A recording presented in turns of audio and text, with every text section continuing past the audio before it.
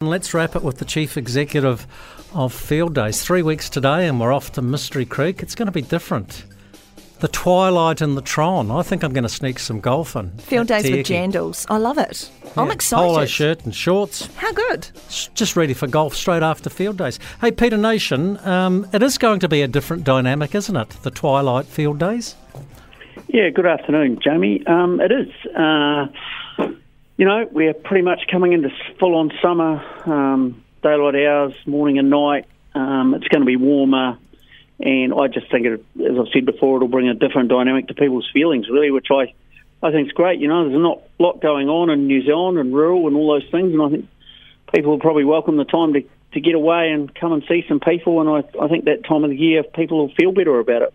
Well, I wrote a wee piece for our rural publication, and I said it's just going. I won't miss the fog at Hamilton Airport, which I'm assured won't be there in late November, early December, and I won't miss driving there and back in the dark as we do sometimes. So it is going to be a different dynamic. I think, Peter, it might give people, the punters, a bigger opportunity and a better opportunity to spend more time on site during the day, i.e. maybe come a bit earlier, go home a bit later. Yeah, no, I think you're absolutely right. And, a little sneak peek of the weather forecast today out 30 days and the 4 days of the actual event, average temperatures 19 to 21 over those 4 days on average, no rain. We've got a bit of rain coming in the next 2 weeks, and then we've actually got a clear spell, which is really important for our pack-in. And then, most importantly as well, we've got a clear spell for at least the week after the event, or as far as that forecast goes out. Forecasts are as good as, what we can make them. So it's definitely looking settled, hardly any wind and all those sorts of things. So I think we're in for a real cracker, really, for those 4 days. Now, we're going to talk about the Careers Hub, and I'm thinking November the 30th through to December the 3rd, a lot of the secondary school pupils around this country, in fact, they'll all be damn near finished for the year. We need to encourage as many of those in the gates as possible and try and sell as many of them as we can on agriculture.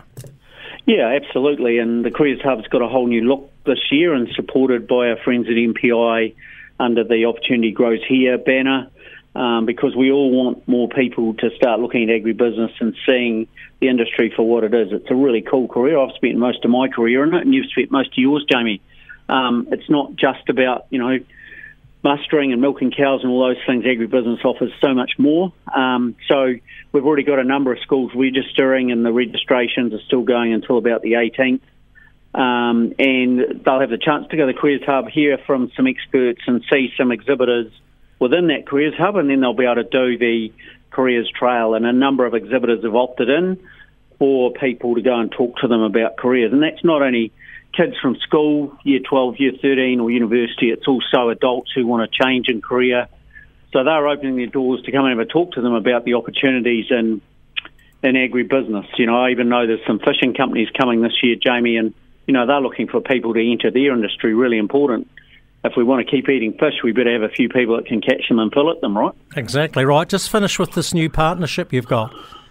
Yeah, so we've been working on this for quite a few months, and, we're delighted to announce that Case IH Australasia have come on a longer-term partnership with us, which is really exciting. Really big company out of Europe that have many brands in their stable. So we're excited to be dealing with them, and, they've put their best foot forward with us as we have with them, can see the benefits of such a large event, and they've got lots of interesting technology already here for growers and farmers, and they're also starting to think forward around the impacts of climate and things and their new generational motors and technologies coming forward. So we're delighted to have them on board to join our other long-term sponsors as well. Good man. Hey, great to catch up, Peter Nation. We'll catch you again next Wednesday. It'll be 2 weeks and counting by then. Just pump. Do you know...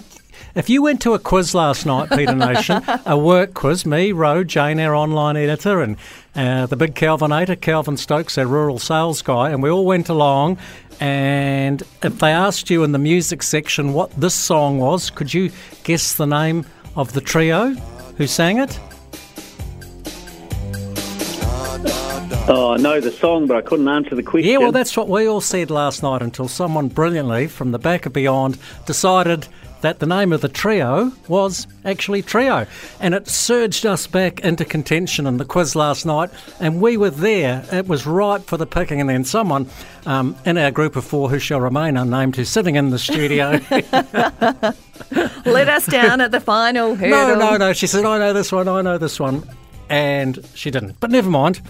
I only know this song because it's off that Sakata Rice Crackers ad. Yeah, anyhow. You did well, Jamie. Well done, you. See you, Peter. We'll see you tomorrow.